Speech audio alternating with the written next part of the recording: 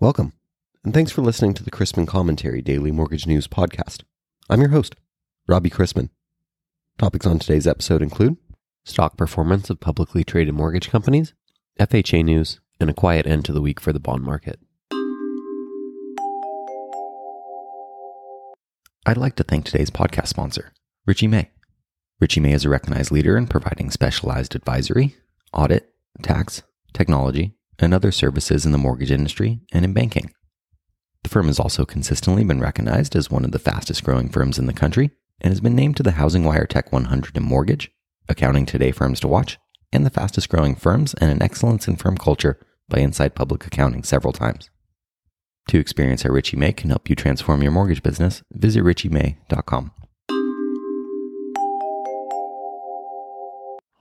Before we gear up for reported Christmas tree shortages and their exorbitant prices, Brent G. writes, quote, "My family asked me what I was planning for Thanksgiving.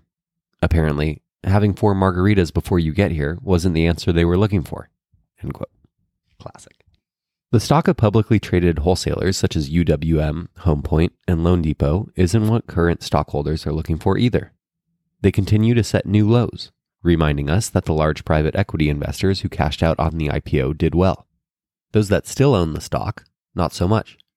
Publicly held private mortgage insurance companies such as MGIC, Radian, and Essent aren't faring much better. But Guild, with its distributed retail model, is faring better, meeting some expectations.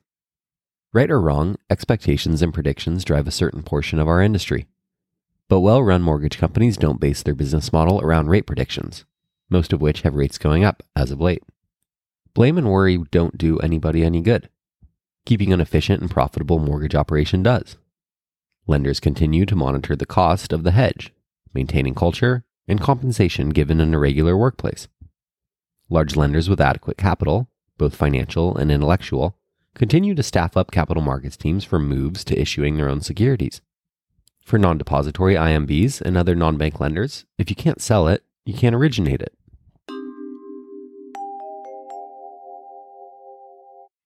Sure.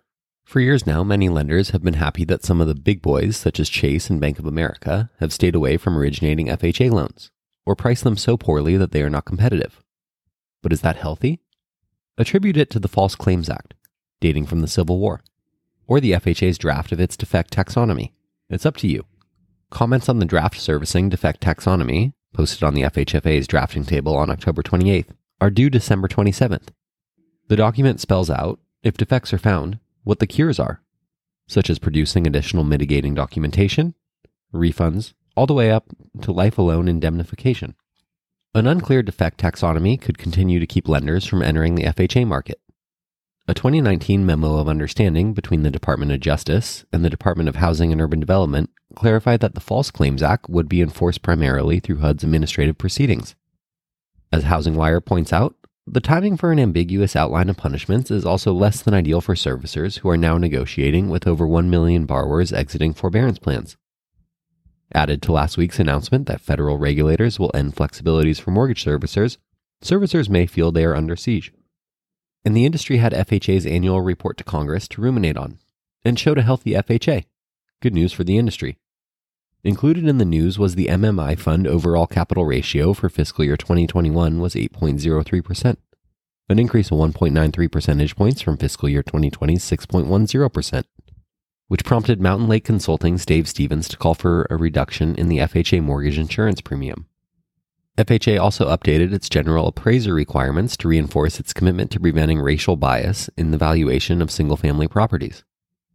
Mortgagee Letter 21-27 clarifies guidance for compliance with the Fair Housing Act requirements relating to appraising properties that serve as security for FHA-insured financing.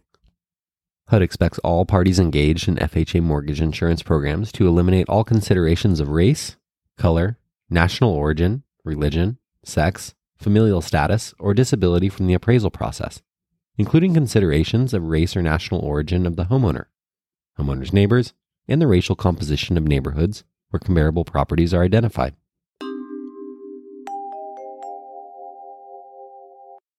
Aside from the new pandemic-related restrictions in Europe, negatively impacting economies and therefore pushing rates down, it's set to be a quiet end to the week for the bond market.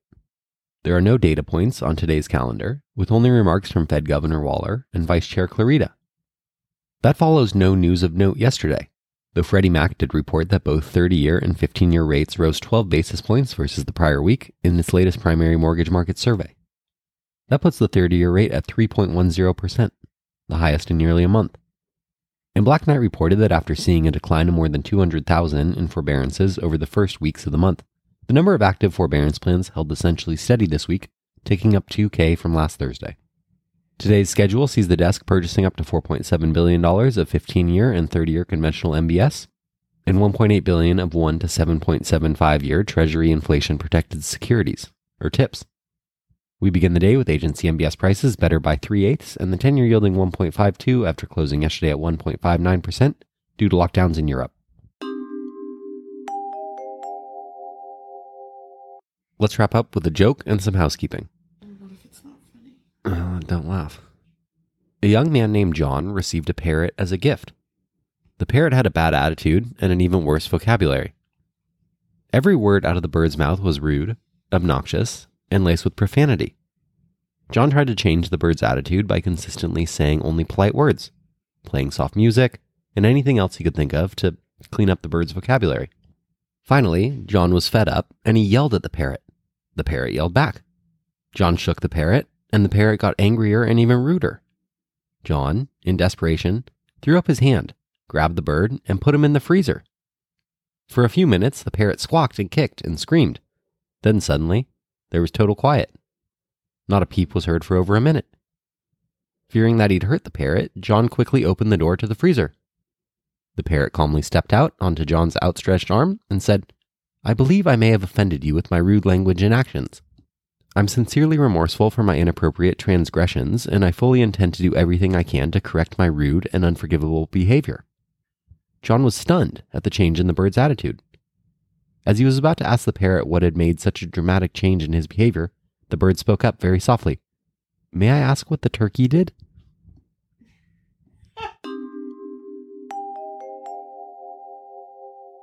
I'd like to thank today's sponsor, Richie May.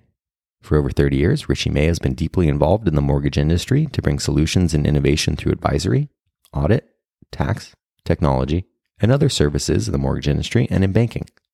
To learn more about how Richie May can help you transform your mortgage business, visit richiemay.com. If you have any questions about the podcast or sponsoring opportunities, send me an email at robbie@robchrisman.com. Visit robchrisman.com for more information on our industry partners, access to archived commentaries, and how to subscribe to the daily mortgage news and commentary. To listen to or download past episodes of this podcast, search Mortgage News on any platform you get your podcasts from.